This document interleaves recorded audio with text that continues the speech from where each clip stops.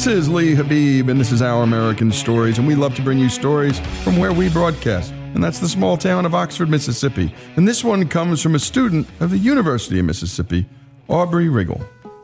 2 months away from graduating high school with a completely clean record, I get put on room suspension. It started with the most rash decision, and easily one of the best decisions I have ever made. I bought a puppy. My roommate Macy and I went to Mississippi School of the Arts, a residential magnet school in South Mississippi, and were on the way to Jackson, Mississippi to a concert. We were stopping by Walmart for snacks, but got distracted by a cardboard sign, sloppily written in Sharpie, "Puppies for sale." Of course, as any two 17-year-old girls would, we stopped to pet the puppies, which a little old woman had in a box in the back of her SUV. They were $400. 3 small balls of fur bounced around in the box. Any of the 6-week-old Shih Tzus could have fit into the palm of my hand.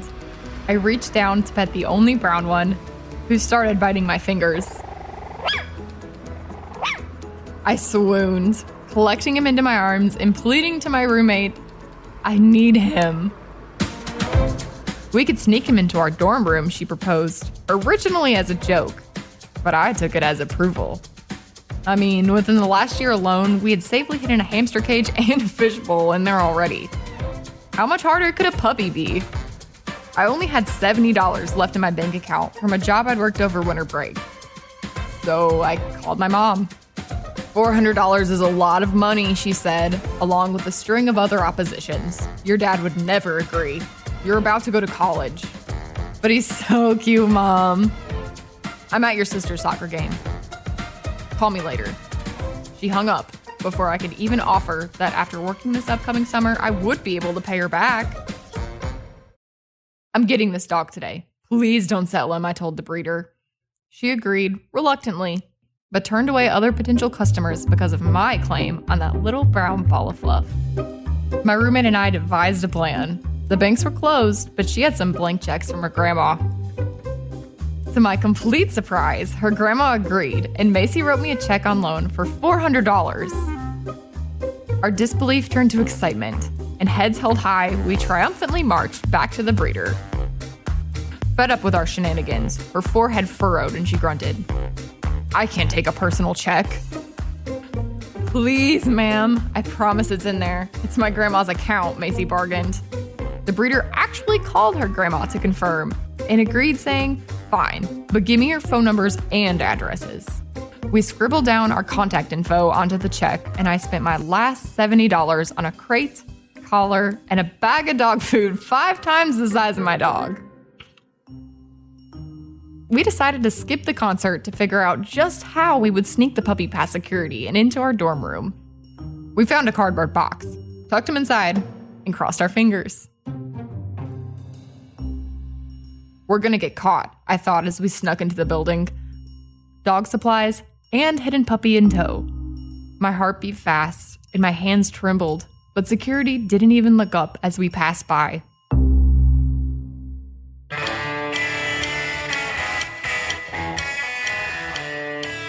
After safely making it back to our dorm room, we summoned our best friends in the hallway to come meet him. Each teenage girl melted over our illicit roommate as we excitedly recounted our rule breaking.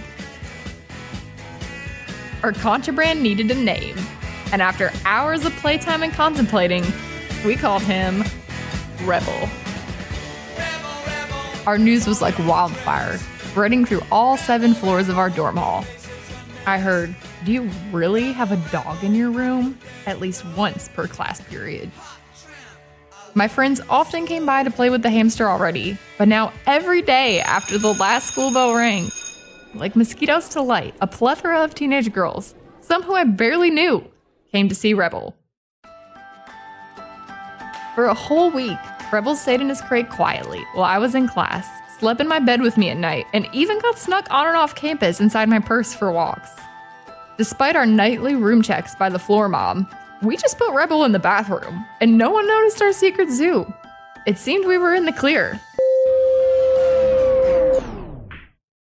"Aubrey Riggle, please come to the principal's office." The school secretary's voice rattled over the intercom. In a cold sweat, I felt the eyes of all of my classmates turn to me. 12 years of grade school under my belt, and I had never been called to the principal's office until now.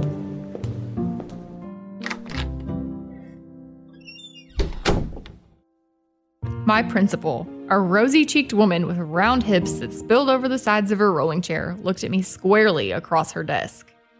"Aubrey, we found a dog in your dorm room." They caught me unsuccessfully controlling my nervous laughter. I asked, "Did you find the hamster and fish too?" She laughed, prying me for more of an explanation, to my disbelief, much more amused than angry. "I've had them for about a week. A lady was selling them in the Walmart parking lot. I couldn't say no." "The dog's gotta go today," she said with a chuckle. But there was no way I could make the 5-hour drive home and back for school the next day. Unable to get rid of Rebel, the school gave him to the dance teacher till next weekend. Placed on room suspension, I was defeated. After my punishment was doled out, my principal, the executive director, and the curious school secretary escorted me to my room to remove Rebel. Even though I was in trouble, my principal cooed at him as he climbed into her lap and licked her face. "So, what do I need to do about the hamster and fish?" I asked her. Her brief look of shock erupted into wild laughter. "I thought you were joking." The hamster and fish were placed in the nurse's office until I returned home to my parents, who were not happy about our household's unexpected additions, or the $400 check they now had to mail to Macy's grandma. Several weeks later, Rebel was allowed, this time with the school's permission, to be my escort to senior prom. He was a local celebrity, and my friends and I took turns spinning him around on the dance floor. Now, 4 years later, I have collected many more memories with Rebel, and our memory at Mississippi School of the Arts has not faded, as administrators still tell our story to every new class as a precautionary tale. And thank you, Aubrey Riggle, for that story. Her story, Rebel's story, and a great pet story here on Our American Stories.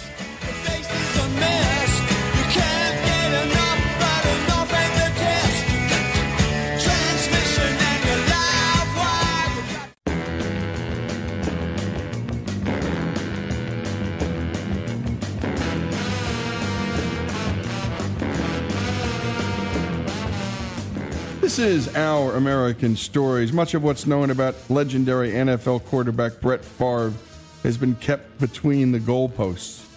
But our own Greg Hengler took a drive 3 hours south to Hattiesburg, Mississippi. We broadcast from here in Oxford to learn the rest of the story, as we do so often here at Our American Stories, of Brett's life. And what we've come up with is a 5-part series about a lot of things.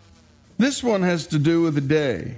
On December 22, 2003, the day after his father's fatal heart attack, and his father's name was Irvin, Brett Favre played in a must-win Monday night football game against the Oakland Raiders. Favre dealt with the grief in the best way he could imagine. He played his heavy heart out. It's easy for anyone to see love of the game was one of the many reasons he was such a fan favorite. But on this Monday night, Brett was playing for a second love, the love of his father. Yet Favre shared with Greg Hengler a third love that was present on that miraculous evening. Here again is Brett Favre with part 3 of our 5-part series. That game, of all the games I played in 321 games, played in 2 Super Bowls. By far, not even close, the most pressure and the most nervous I've ever been was in the Oakland game. And it had nothing to do about will I or will I not play, as people were thinking leading up, understandably so. I mean, do you think he'll play? I knew I was going to play, but I was so afraid that I wouldn't play. I wanted to honor my dad by playing lights friggin' out. I didn't want to just play. Even though I would have gotten a free pass. Say you play, we win, you play crappy. People say, what do you expect? Can't even believe he played. I didn't want to even go down that road. I wanted to play like I'd never played before. And the odds of that happening, just because I wanted to do that all the time, but this time more than ever. So the pressure was enormous. And in my experiences, when the pressure is almost too big to bear, it's hard to perform. Very hard to perform.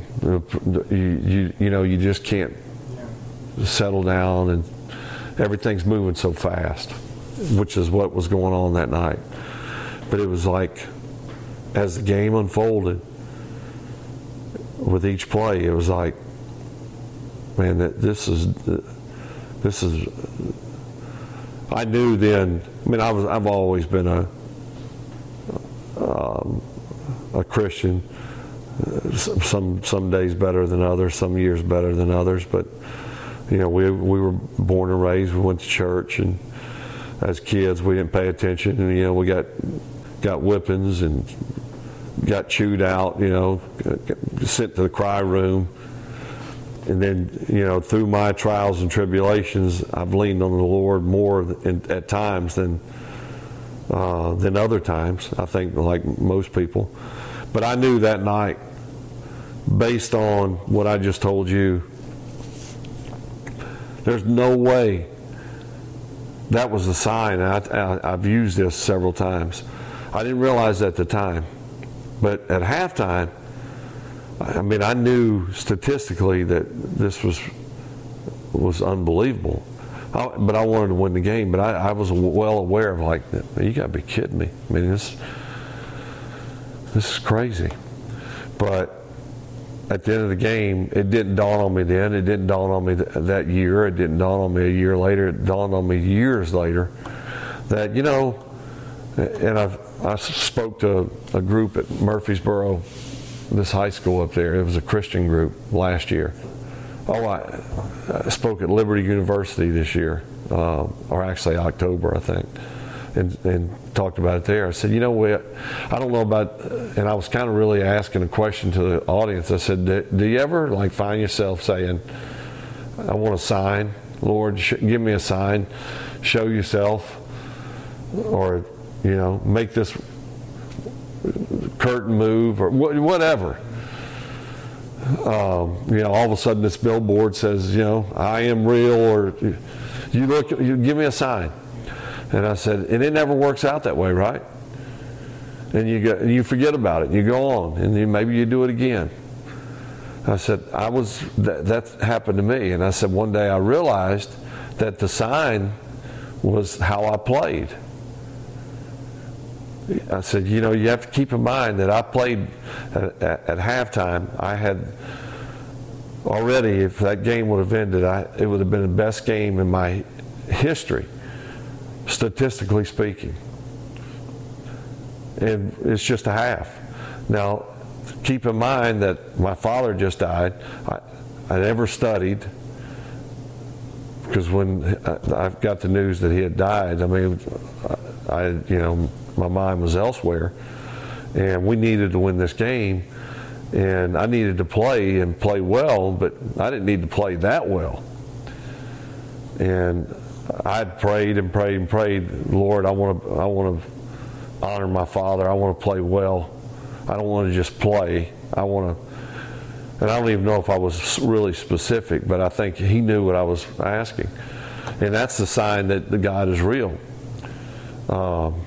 It wasn't some little angel comes flying in and drops a football, although angels may have been placing the balls in certain places. But two touchdowns, threw 4 touchdowns by halftime, which is not unheard of.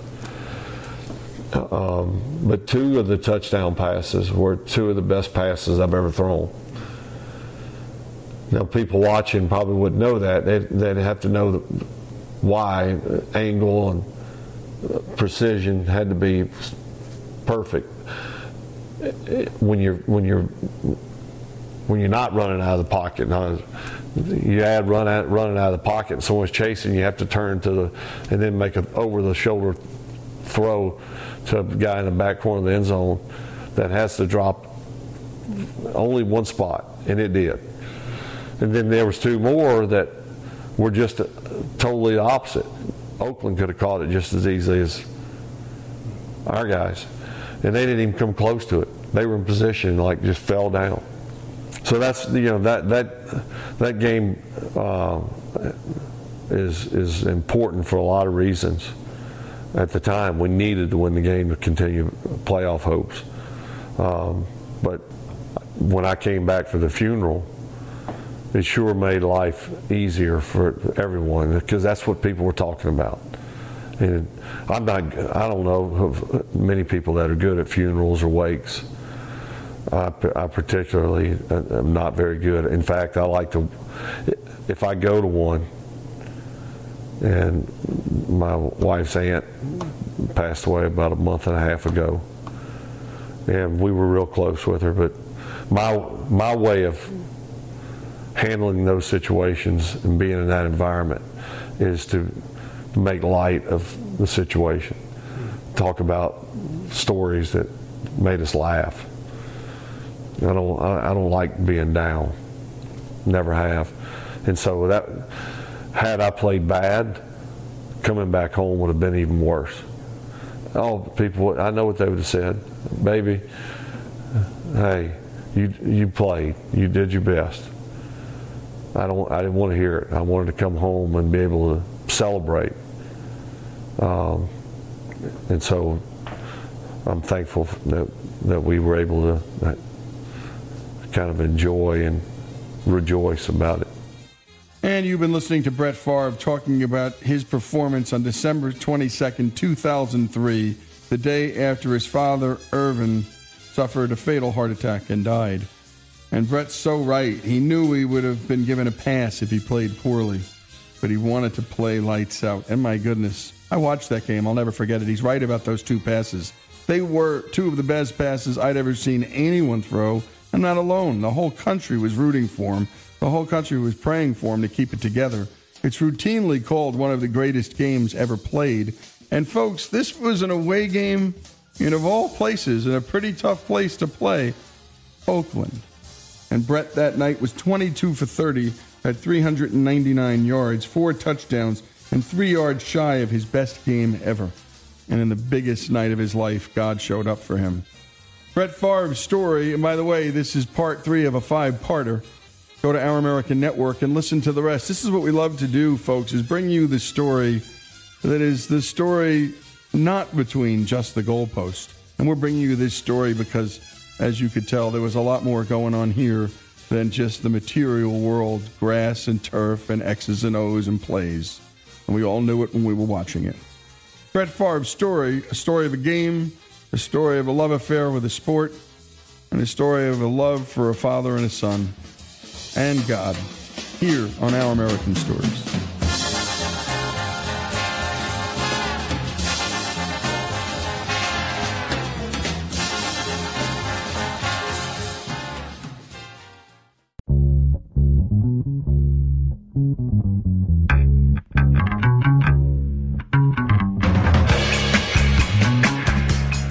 And we continue with Our American Stories, and now it's time for the McClellan Files, where we go deep inside the life of one of our regular contributors, Bob McClellan, someone you don't know, but whose life and whose voice you're sure to be captivated by.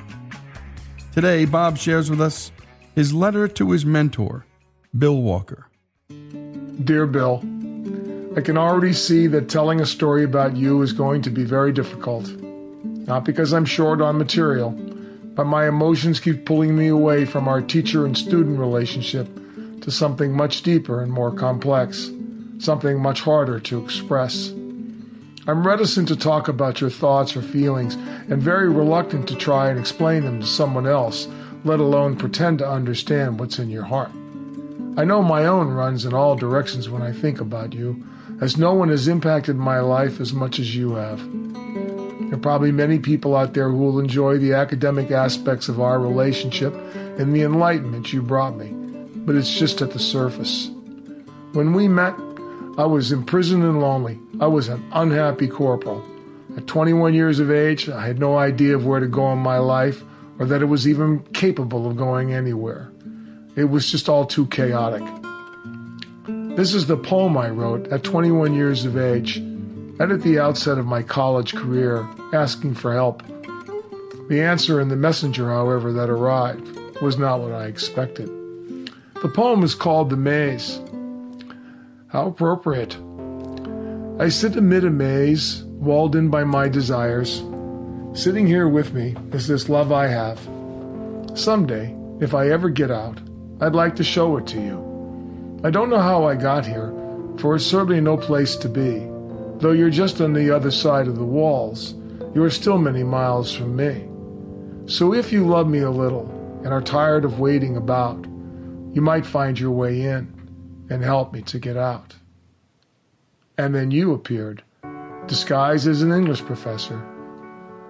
We are 50 years down the road in our friendship, Bill. We still speak almost every day. Even today, as I write my stories, I look to you for advice and comments. I may never be able to explain the why or the how of our friendship, and if I did, I doubt that other than you, there was no one I could explain it to. I wasn't looking for a father. I had already left one behind, and I hardly fit the role of a loving son, which leaves me without an answer or explanation. Maybe our friendship is just best shared between you and me. I was sitting in the back of the class one day, in May of 1970, when Mr. Walker walked in and advanced to the podium. In his arms were some books and notepads and copies of a syllabus for the English 1A course that he would teach. He wore a French beret, plaid shirt, tweed jacket, blue jeans, and cowboy boots. Well, not quite the dress I expected from a college professor, but since I hadn't been to college before, I guess I had no idea of how professors dressed. He was 20 years older than I, came from a wealthy Connecticut family, and had an incredible education and experience and immersion in the world of literature and books. As they called the name of the students, he paused when he reached mine, purposely mispronounced it, and moved on down the page before I could respond. I thought to myself sitting there, gee, he must really be pissed off about the comment I made to him after his speech class last semester. On the day I was assigned to deliver my speech in his class, he decided to let the students rap about the war in Vietnam. For the next 2 weeks, I sat there ready to go, but everybody wanted to discuss their feelings about the war.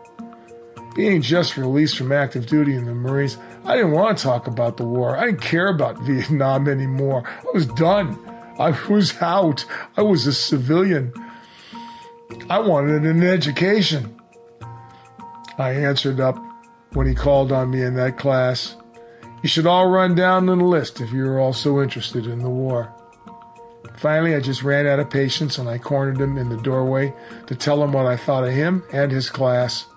Leaning down under that French beret and putting my face right up to that full beard of his, I said, you know, Mr. Walker, I don't like this class of yours. It doesn't have any structure to it.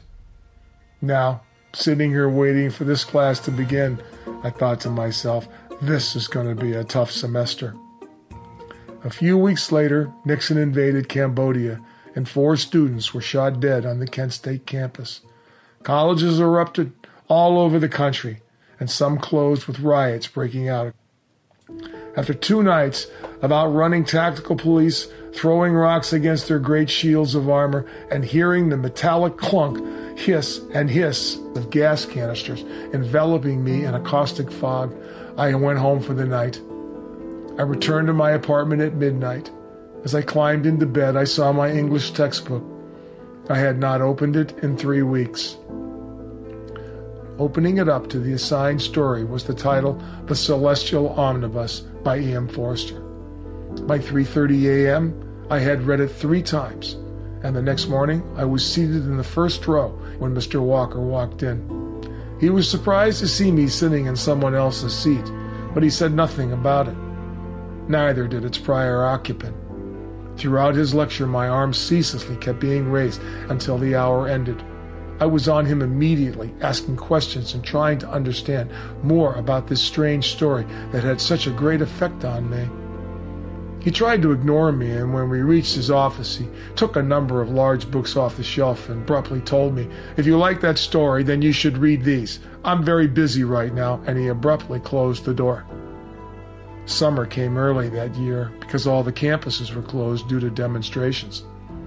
Working nights as a bartender gave me ample time to read each and every volume he pushed into my arms. When I completed them, I searched for his address and I walked to Woodland Avenue in Palo Alto to return them to him. His house was more like a bungalow or cottage. The front of it had a brick path with flowers running along the edges. The cottage was shaded by leafy trees and bushes in front of the windows, enclosing it from sight to make it more private. When he answered the door, he was surprised to see me. I offered the books and said I read them and wanted to return them, but the school was closed. Then I extended my arms towards him and put the books between his hands. It was an awkward moment, and then he invited me into his house. Crossing over that threshold, I stepped into his living room and was astonished by what I saw. All the walls were covered in bookshelves, paintings, and inscriptions of all kinds. I could see a trail of shelves meandering down the hall into his bedroom in the back. They were everywhere, from floor to ceiling. The only sound was a record playing some classical music. A couple open books sat on the arm of his couch.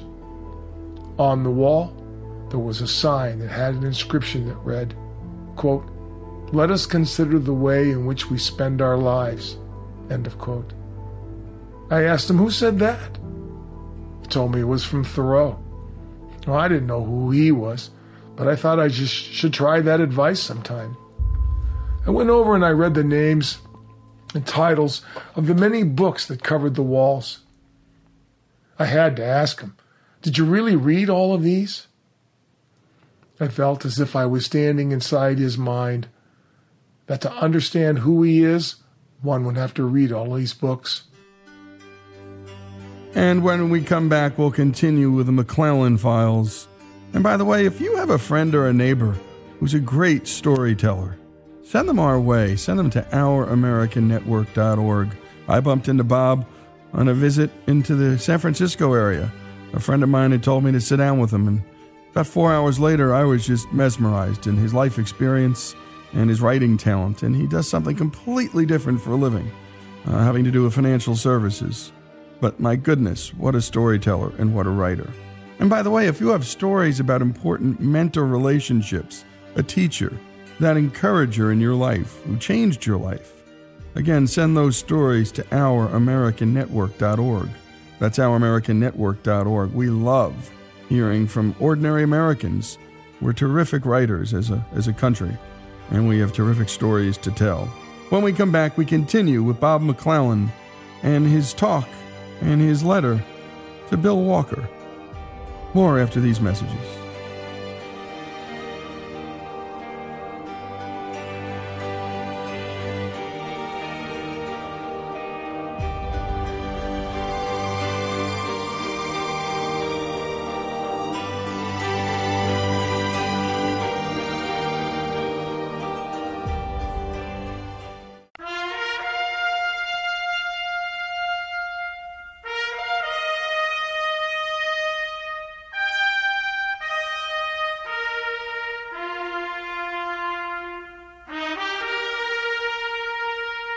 This is Our American Stories, and we tell stories about everything here on this show. First responders in this country, and the men and women who serve in uniform around the world. And we particularly pay tribute to those who've paid the highest price. Today, we want to remember the life and death of Detective Micah Flick. On Monday, February 5th, 2018, Detective Flick was shot and killed while conducting an auto theft investigation in Colorado Springs, a city of nearly 475,000 people, about 70 miles from Denver. Several officers attempted to take a suspect into custody, but the man began to struggle and then opened fire, fatally wounding Detective Flick and 2 other deputies, a Colorado Springs police officer, and an innocent bystander. Today we bring you clips from Detective Flick's funeral featuring his brother-in-law Chris and widow Rachel. My name is Chris Brown. I'm Micah's brother-in-law. I'm here to tell you about Micah as a family man, his humor and his quirks. So I'm going to share a couple stories with you. Well, I knew he's loved pop music, but this last Super Bowl Sunday we were gathered at the Flick House and we were celebrating with the Zinans, and I had to bring an extra TV over so that we had enough space and people could watch it in different rooms. So I was in the room and I was bent over like this, plugging in some cables, and Micah was standing behind me, and the next thing I hear while I'm bent over is, "Can't keep my hands to myself, no matter how hard I'm trying to." And I turned around to him and I said, "Micah, why are you singing this right now?" And he said, "You were bent over and I couldn't help myself. It was a nice view." The last year, really, he started getting serious about his fitness, really serious. And his partner, I come to find out, really gave him a hard time about the fact that he was eating Chipotle burritos every day. Now, every cop in here loves a good Chipotle burrito, but it was getting a little out of control. Am I right, Trey? Getting a little out of control. So Trey gave him a hard time, and he realized that he needed to get his body back in condition so that he could better serve the community. And he did that.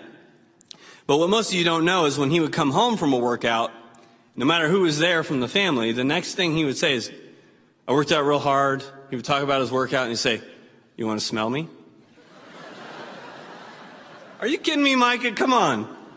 And then, even in the last few weeks, he was like, "You want to see my six-pack?" And that's who he was. When he gave his life on Monday, he was in the best shape of his life. He was. He was rock solid. Micah is not a victim. He's not a victim in this.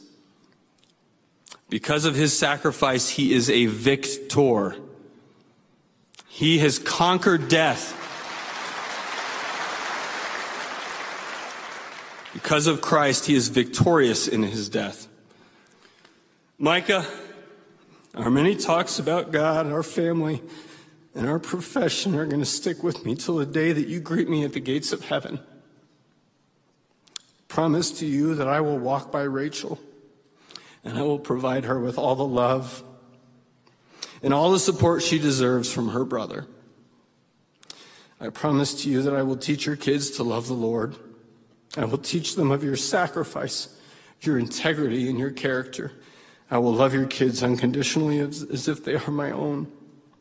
I love you with all my heart. You are my hero, and we have the watch. And lastly, love always wins.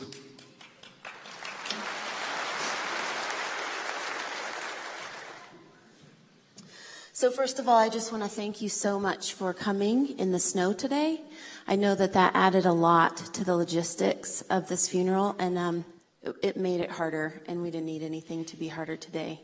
But Micah and I love the snow, and we have loved skiing and snowboarding as a family. And anytime there was enough snow, Micah was well known to be making very intricate snow forts with the kids. So today feels really perfect to be honoring Micah on a day that there is snow. And so thank you for doing that. We tease at home that Micah had no game, none whatsoever. Many, many gifts, but no game. And he told that, we met at the Briargate YMCA, and one night he told me he wanted to talk to me, and I was like, oh, what's that mean, Been dating for a couple weeks, and when we get in the car, and he said, I want you to be my girl.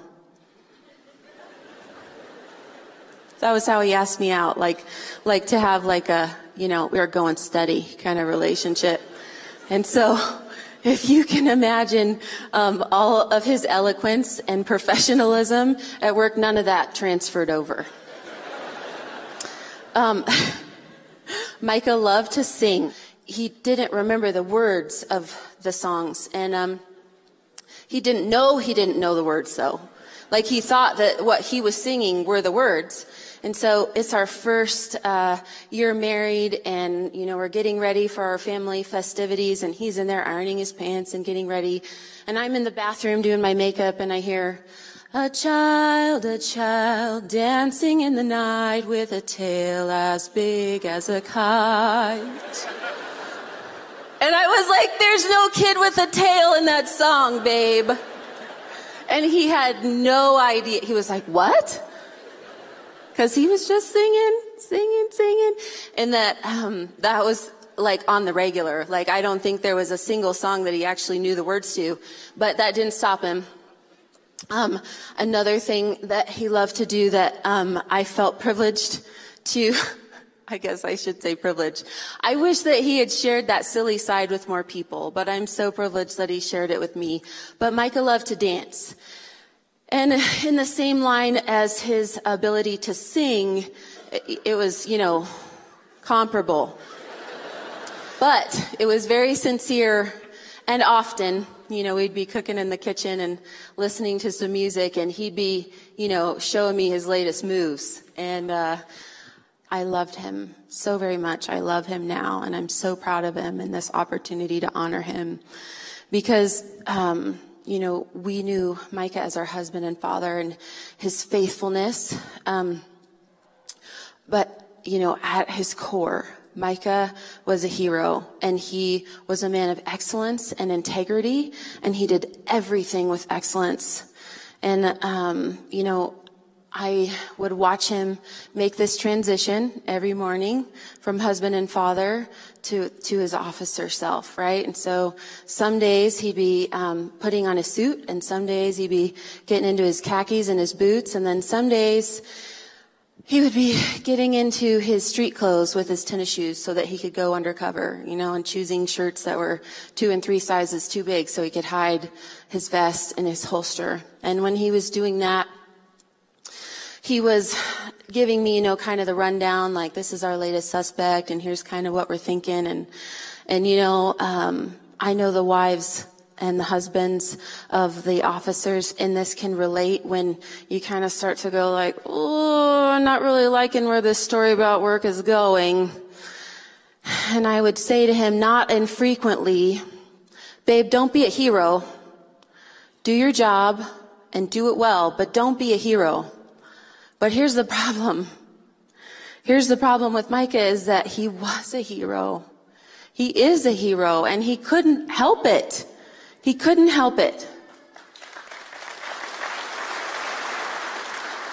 On Monday at about 4:00, he and his fellow officers were preparing for a routine op, something they do all the time, highly skilled people, very prepared, and came into an altercation with the suspect. And the suspect opened fire, and Micah literally used his body as a shield and put himself between his killer and his fellow officers. And I don't know how you get much more heroic than that.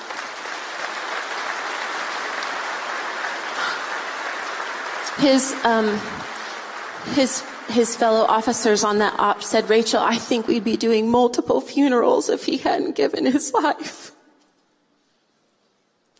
And it's hard. I want to be jealous and I want to have him, but I'm so proud of him. I'm so proud of a man so worthy of honor. I know that you are hurting, and I love you. I see it in your faces. I see the pain that you carry because of who Micah is and because what he represents. And I know that your wives and husbands are hurting because it feels too close. And I know that there are so many people in here who get that. And you are good men and you are good women. You are worthy warriors, and you are doing everything that you can to uphold the law with truth and justice. And I see that, and I affirm you. So I want to say to you, uphold the authority of your badge, not because you can, but as a sacrifice of love for your communities, for your agencies, and for your nation. We love you. And what words we just heard, words any of us would want to hear at our own funeral. Detective Flick's bride, I love him. I'm so proud of him. At his core, he was a hero. He was a man of integrity and excellence. And he used his body as a shield. I am so proud of a man so worthy of honor. And my goodness, you could hear the joy in her voice, remembering how he loved to sing and didn't remember the words. We heard the joy in the brother-in-law's voice too, Chris. When he gave his life, he was in the best shape of his life. He wasn't a victim. He was a victor. Love always wins, Chris said. Detective Micah Flick's story, Police Week, here on Our American Story.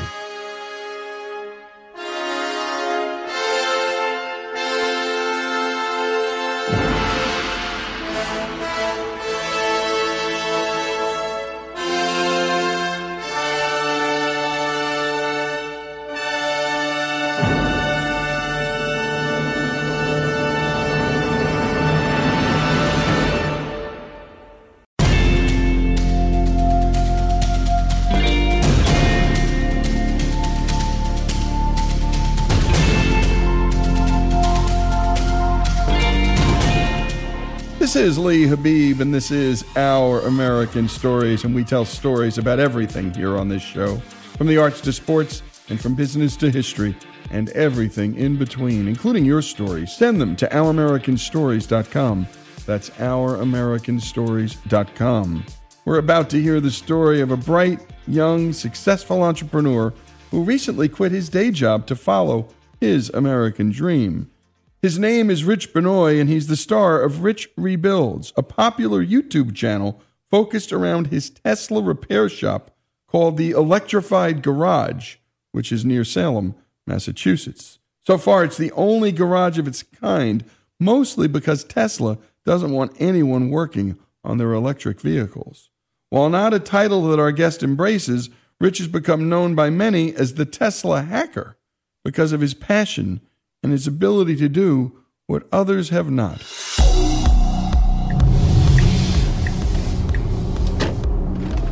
You know, I've always loved to take things apart. You know, a lot of kids are kind of naturally curious about things, like how the world works. You know, you see all these videos on the internet about, you know, kids breaking things or like climbing up on things, just to get a feel for the world around them, kind of figuring out, you know, how do I function here? How does this work? What does this taste like? Kids putting things in their mouths. For me, I had this infatuation with just taking things apart, just seeing like, how does this thing work? And luckily for me, I was fortunate enough to have, an engineer father that had all kinds of really cool stuff laying around. I mean, he had circuits, diodes, like LEDs, and he was an engineer. So it was really, really fun to see all those things in motion. Just like really feeding like my natural curiosity, like, hey, how does a watch work? Like, it's so amazing how these small little like dials and levers and anchors and gears and teeth that are all synchronized that keep the time. And not only that, but it's self-sufficient. When you move, you know, these bands wind and unwind, and it keeps the motion of the clock going. And that just blew my mind. So I would just take things like that apart, and, you know, he'd yell at me over and over again. I'd keep taking them apart, and it kind of led into bigger things. Like, I'm like, hey, I want to take the stereo apart now. I want to take my aunt's VCR apart. Like, I just had a natural curiosity for, you know, just how everything worked around me. I think I lost a lot of that touch in high school, unfortunately. In high school, it was mostly just based on work, you know, getting my work done. I had recently moved from my mother's house to my father's house, and that was kind of like a hard transition for me. So that a lot of that, I guess, curiosity and creativity was kind of lost in just me being like, you know, who am I? Trying to figure stuff out and, you know, just become a functioning adult as to where I was. So I went through high school. I joined like the typical things like the physics club and like the science club and the math team and science team and all different teams, trying to figure my way out as to what I wanted to do. Like, you know, what do I want to be when I get older? Like, do I want to take stuff apart forever? Do I want to be a mechanic? Because I knew that I loved cars at that point. You know, slowly it kind of went into the IT field. And I figured to myself, you know, I want to be in IT. I want to fix computers, because it was along those same lines of my natural, you know, curiosity about things, like how stuff works, like how do computers work, how do computers process things at millions of calculations per second. And I was taking computers apart, and I was like, this must be a natural thing for me. Maybe I want to work on computers now. So I got into the IT field, and that was fun. That was my mission. That was my MO. One day, you know, as you know, I still love cars. One of my friends said, listen, you know, I know you love IT. I know you love cars and stuff. I've got this gig at Tesla, this new electric car company, I got to bring one of these things over for you to see. And I said, okay, I'll take a look at it. I'm a gas guy. I love my Corvette. I have like all my toys and stuff. Was never really an electric guy. And he came over and I saw this car and he took me for a ride in it. And I said, I got to have this thing. This thing is absolutely incredible. And at the time, I really wasn't making a lot of money. So when he told me the price tag of it, he's like, yeah, that's going to run you about, $100,000. So I said, forget that. I don't have that kind of funds to invest in that kind of idea. But that bug stuck with me. So I said to myself, you know what? I got to find one of these things, man. I found one on the internet. It was like $15,000. I'm like, but $15,000 versus $100,000, I could do that. I mean, yeah, it was underwater. It was a flood car. But, I could fix that. Why not? Probably as easy as, sticking your cell phone in the bag of rice. When you drop your phone in the toilet sometimes, you stick it in the bag of rice and then you're good to go. I figured a car couldn't be much different, right? So I did that, bought it, and I spent about 6 months restoring it, like removing all the electronics. I have no electronic background whatsoever. It's just the background of me taking the stuff apart at my dad's house. That's really all I had. And slowly over the course of several months, I slowly got it back on the road. And as a result of that, I also started a YouTube channel where I would kind of just document what I was doing. I would document, me taking buckets of water out of the car. I document me removing the seats. I document removing the motor, etc. And it kind of manifested into this huge thing where people actually legitimately enjoyed the story. They enjoyed the storytelling. They enjoyed the adventure of it all. And it grew into a larger YouTube channel. And, now there's several 100,000 people that actually wait each week to see what I'm going to come up with next. And it's kind of cool. And it's, things have progressed from there. And I ended up opening up a shop where we service and repair electric vehicles. So as a result of the channel, a couple guys that, former Tesla employees and a former friend of mine, we started a company where we service and repair electric vehicles. So now it kind of went from, me being just a kid that used to take stuff apart because I had a natural curiosity for things, to me being a car lover, to realizing there was an untapped market for third-party electric vehicle repair. And now I have a YouTube channel and there's a company that exists where people come to get their EV service, and services like that don't really exist now because EVs are still new. There's only like a couple million of them on the road as opposed to hundreds of millions for gas-powered cars. And it's like a thing now. It went from just an idea, me being a kid, to feeding my natural curiosity to having a legitimate business. And you've been listening to Rich Benoit, and my goodness, satisfying his lifetime curiosity ever since he was a kid, taking stuff apart on general principle. Will I take stuff apart forever? He asked himself. He got bored in high school. The curiosity almost drilled out of him, but he regained it, became an IT pro. And the next thing you know, he's owning and running the Electrified Garage. Rich Benoit's story continues here on Our American Stories.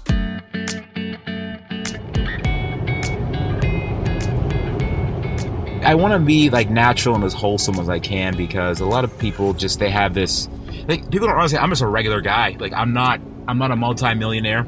I have a passion for cars, and in my driveway it looks like I run a high-end used car dealership.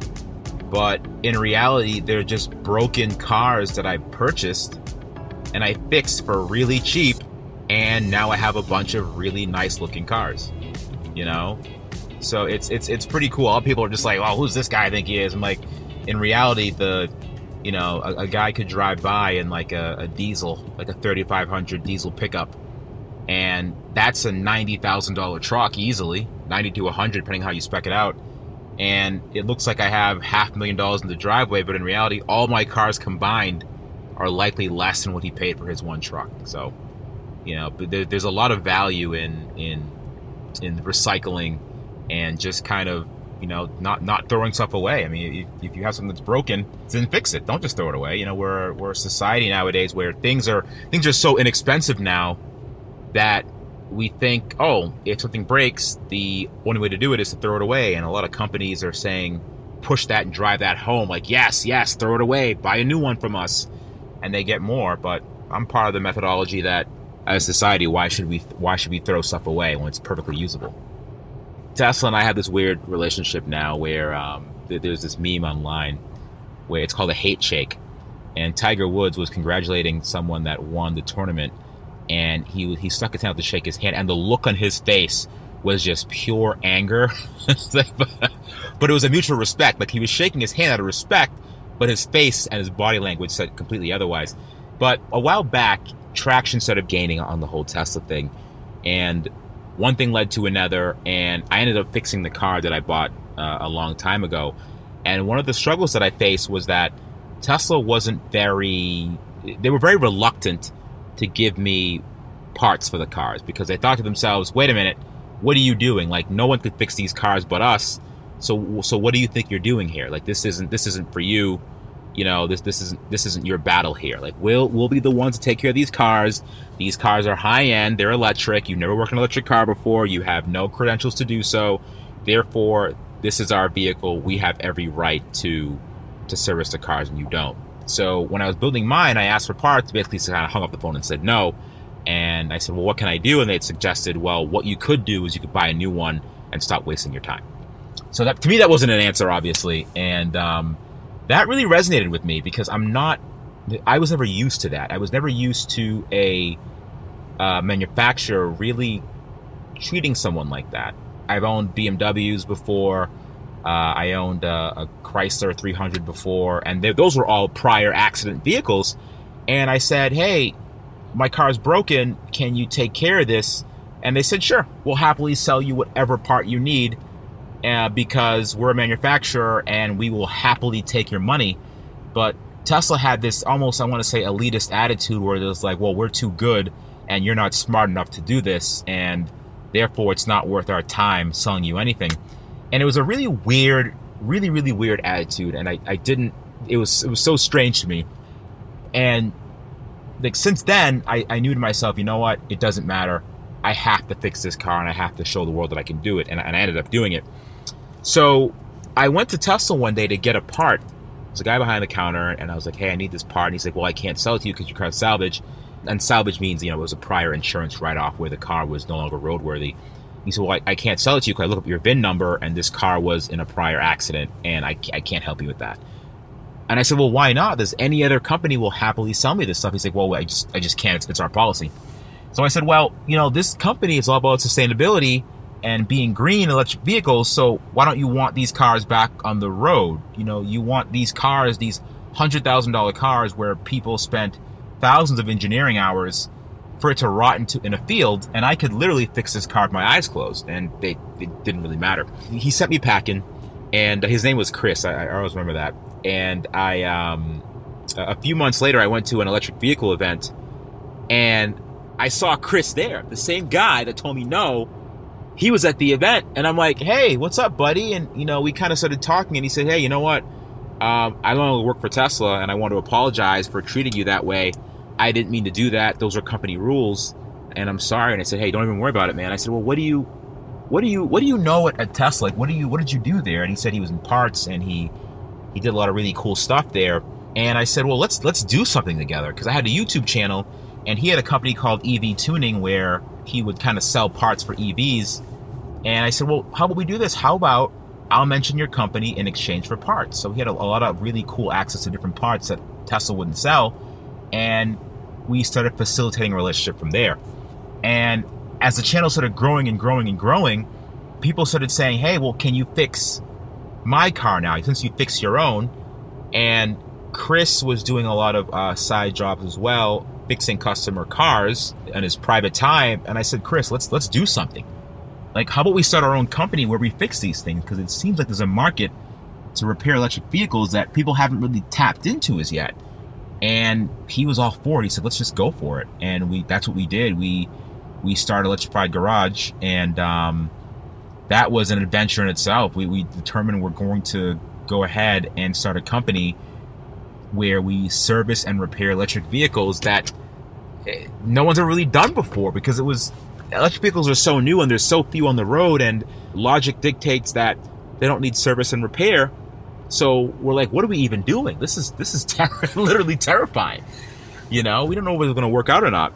We decided, let's go for it. And, I was using very different means of marketing because my YouTube channel started getting so big that the YouTube channel was a driving force behind the company. And this is such a rare, strange world we live in because so many people are used to spending advertising minutes on commercials and TV to promote a business in a shop.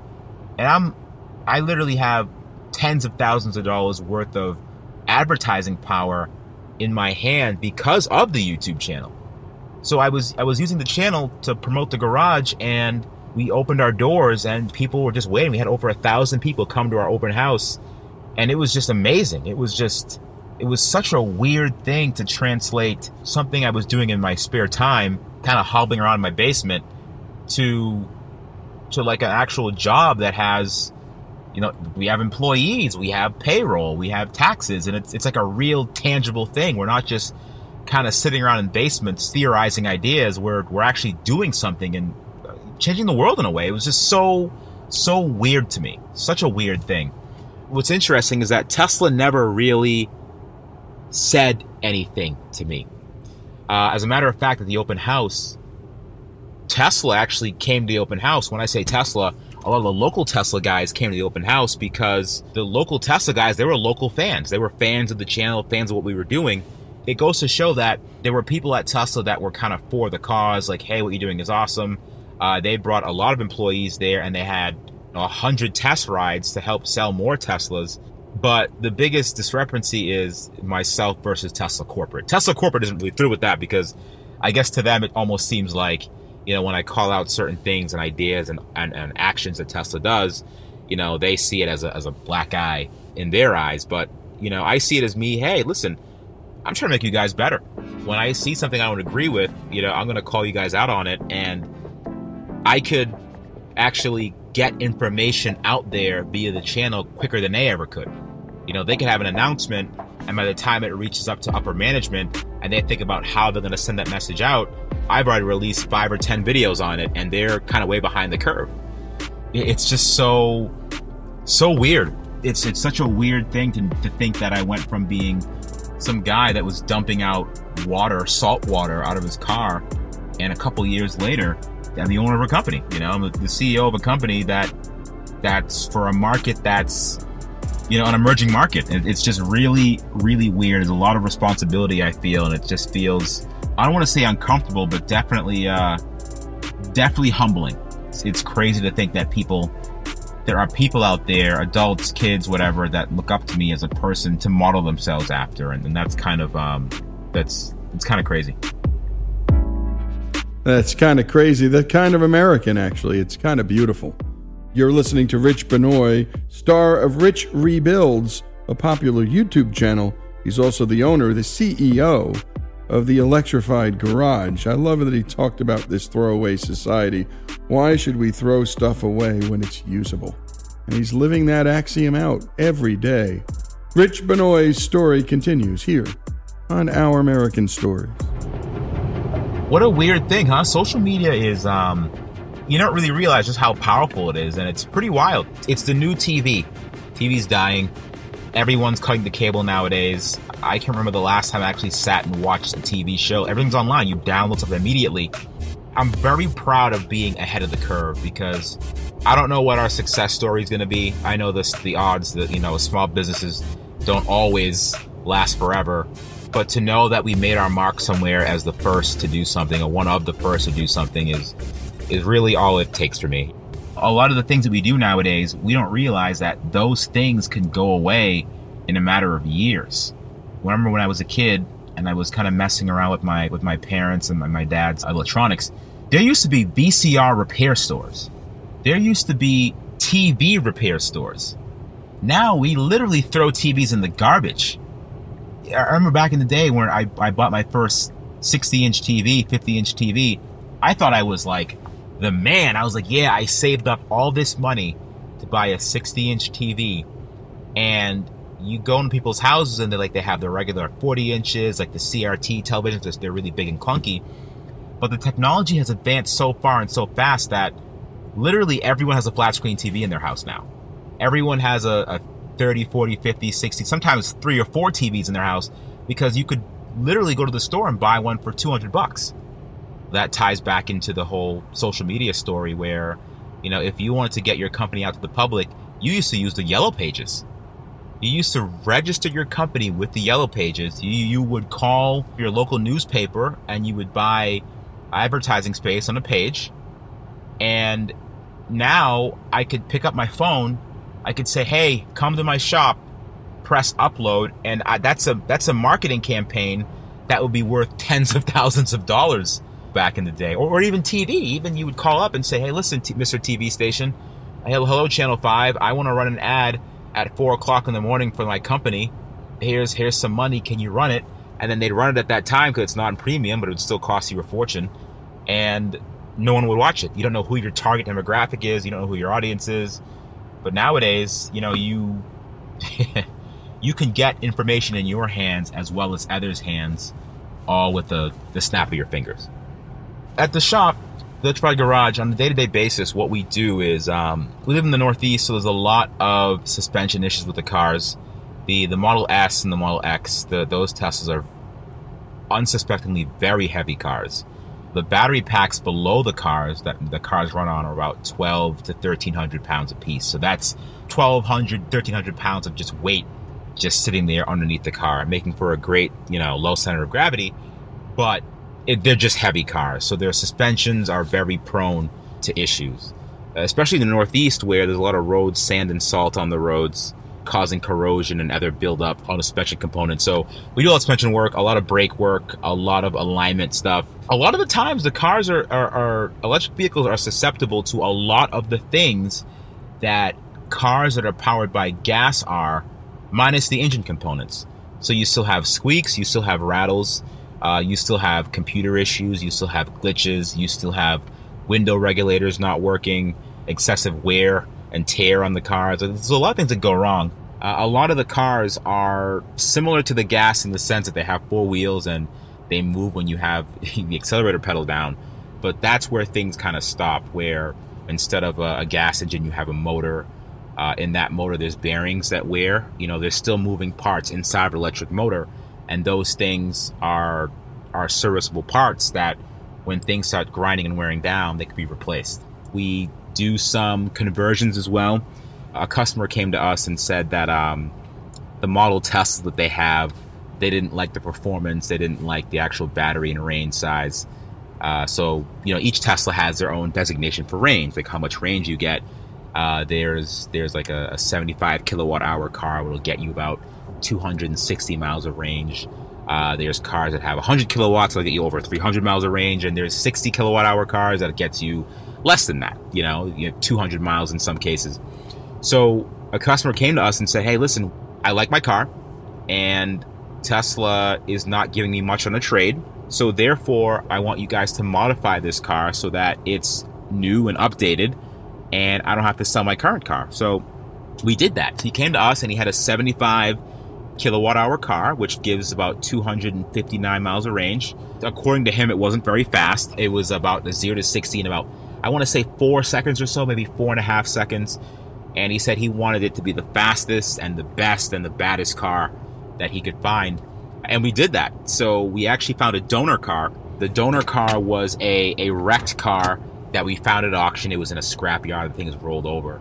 We actually took the components out of it. We took the larger battery and the powerful motor out of it, and we also a lot of wiring harnesses, etc., etc. We actually converted his car to have over 300 miles of range as opposed to the 260.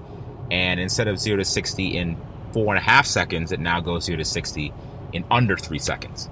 So, the things we can do are pretty amazing. There's not really many places that you can get that done. Tesla will not do that for you.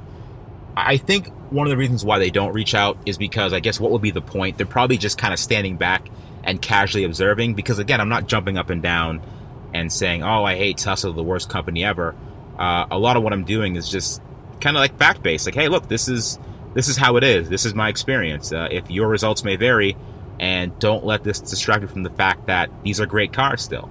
If they weren't great cars, then I wouldn't have owned 3 of them. Well, I think I've owned probably 7 at this point. they know the power of social media, and they also know that even though I'm not perfect, I could make very reasonable and convincing arguments against a lot of their practices, and they know that, and they know I could also influence a lot of people.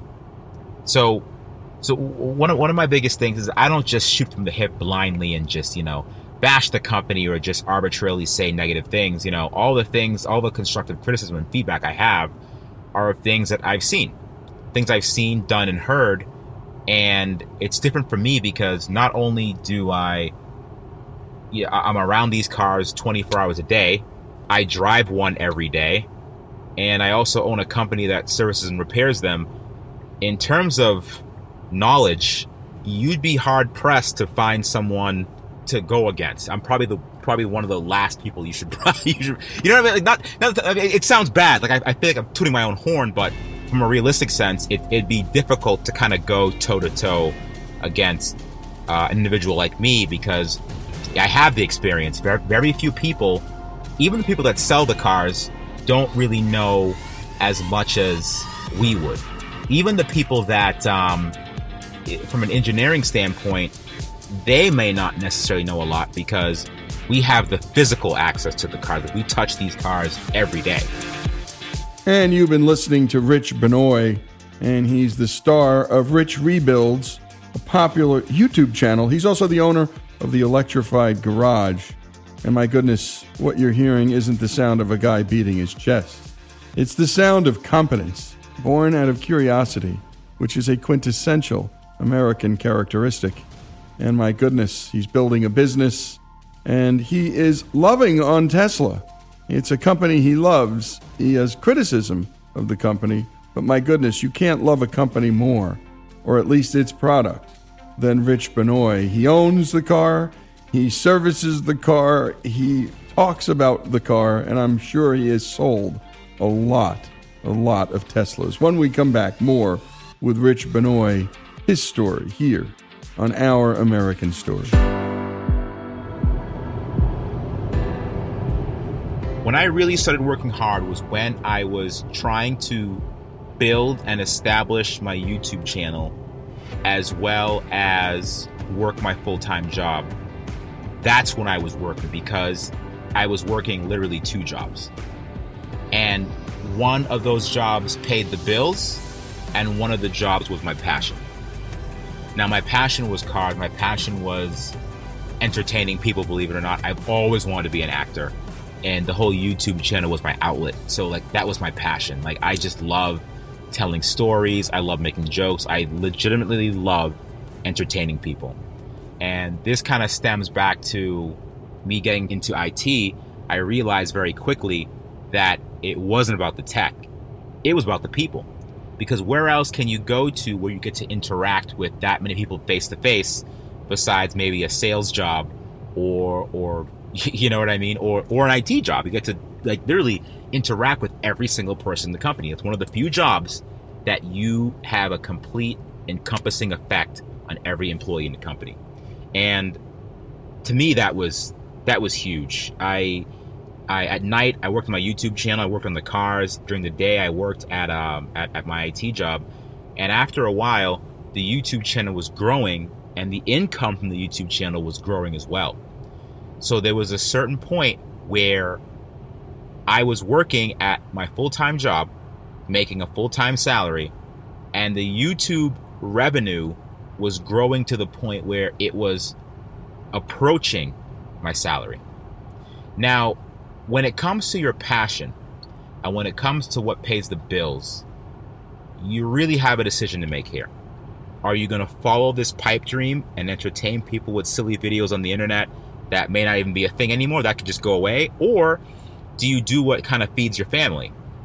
After a while, one of those things is going to start slipping. You can't have those 2 strings pulling you at the same time, because eventually you're going to have to go in one direction or you're going to get torn in half. And I didn't really realize, what was going to happen after some time, but the way you know that it's your time to go, there'll be a major sign. There'll be a painfully obvious sign that it's your time to go. A lot of people limbo back and forth, should I do this? Should I do that? You will definitely know. And my defining moment was when I was on the Joe Rogan podcast, and I was at my full-time job. I got an email from Joe Rogan's manager that says, hey, listen, Joe saw your article in the Boston Globe about you fixing Teslas. He wants you on his show. Joe's in California. I'm in Boston. We couldn't be any further apart. I said, you know what? I got to go to this thing. Like, this is going to be amazing. This is going to skyrocket my career. The problem was that I didn't have that kind of vacation time. So I went to my boss and I said, hey, listen, I need this time to kind of not be here. And he said, well, there's no one to cover for you because another person is going to be out during that time as well. So what do you do? That's the defining moment that said, I'm not making what I make at work at my quote unquote passion, but if I work even harder, I know I could. And I said pretty much right then and there, then I have to quit my job then. So I literally quit my job. I had no health insurance. I had really nothing. I had really no plan. I just knew that I had to go and I had to follow this path. And this was probably a month after the shop opened their doors. And a lot of the YouTube money that I was making at the side while I was working my full-time job was funneled into the shop. Every spare dollar I had was put into the shop. So I had no money. I never took a salary from the shop. I don't take any pay whatsoever from the shop because I know that there were two young men that left their full-time jobs at Tesla to follow this dream. So I said to myself, I have to, this is the sacrifice I have to make. I'm going to do this. I'm going to go on the show. I'm going to promote the shop. This is what I have to do. This is my mission. And I knew that if it didn't work out, maybe there's a way I could find a job elsewhere, but I knew I had to take this shot. And it was the best decision I've ever made in my life.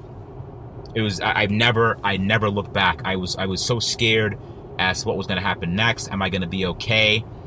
But I thought that with the extra time that I had when I wasn't working a full-time job, that would have more time for me. But no, absolutely not. When you're an entrepreneur, when you're self-employed and it's your business and your company and your brand and your image, you will never work harder for anything else ever. When you go back to a full-time job, or if you were to go back, you will never work anywhere near as hard as if you've had your own business or company, because that is you. That is yours. You're building your dream. When you work for someone else, you're building their dream. You're helping make money for someone else, and what they do is they determine whether or not to give you a part of that cut. At the end of the day, your hard work, there's no correlation between how hard you work and what you're compensated for, what the benefits are when you work for someone else, because you could do whatever you want, and after that year you have their review, they ding you and say, no, this isn't going to work. You can't do this. Didn't work out so well. Here's your 5% raise. And you could look at them in the eye and say, hey, you know what? But I worked so hard. Like, what's going on? And they say, well, the company doesn't have money this year. Try again next year. When you're an entrepreneur, when you work for yourself, what I'm noticing, and it's probably because I'm very new, but there's no time off. It's every minute of every day is, what's the next step? What's next? What can I do? How can I show the world this? How can I prove this? How can I do that?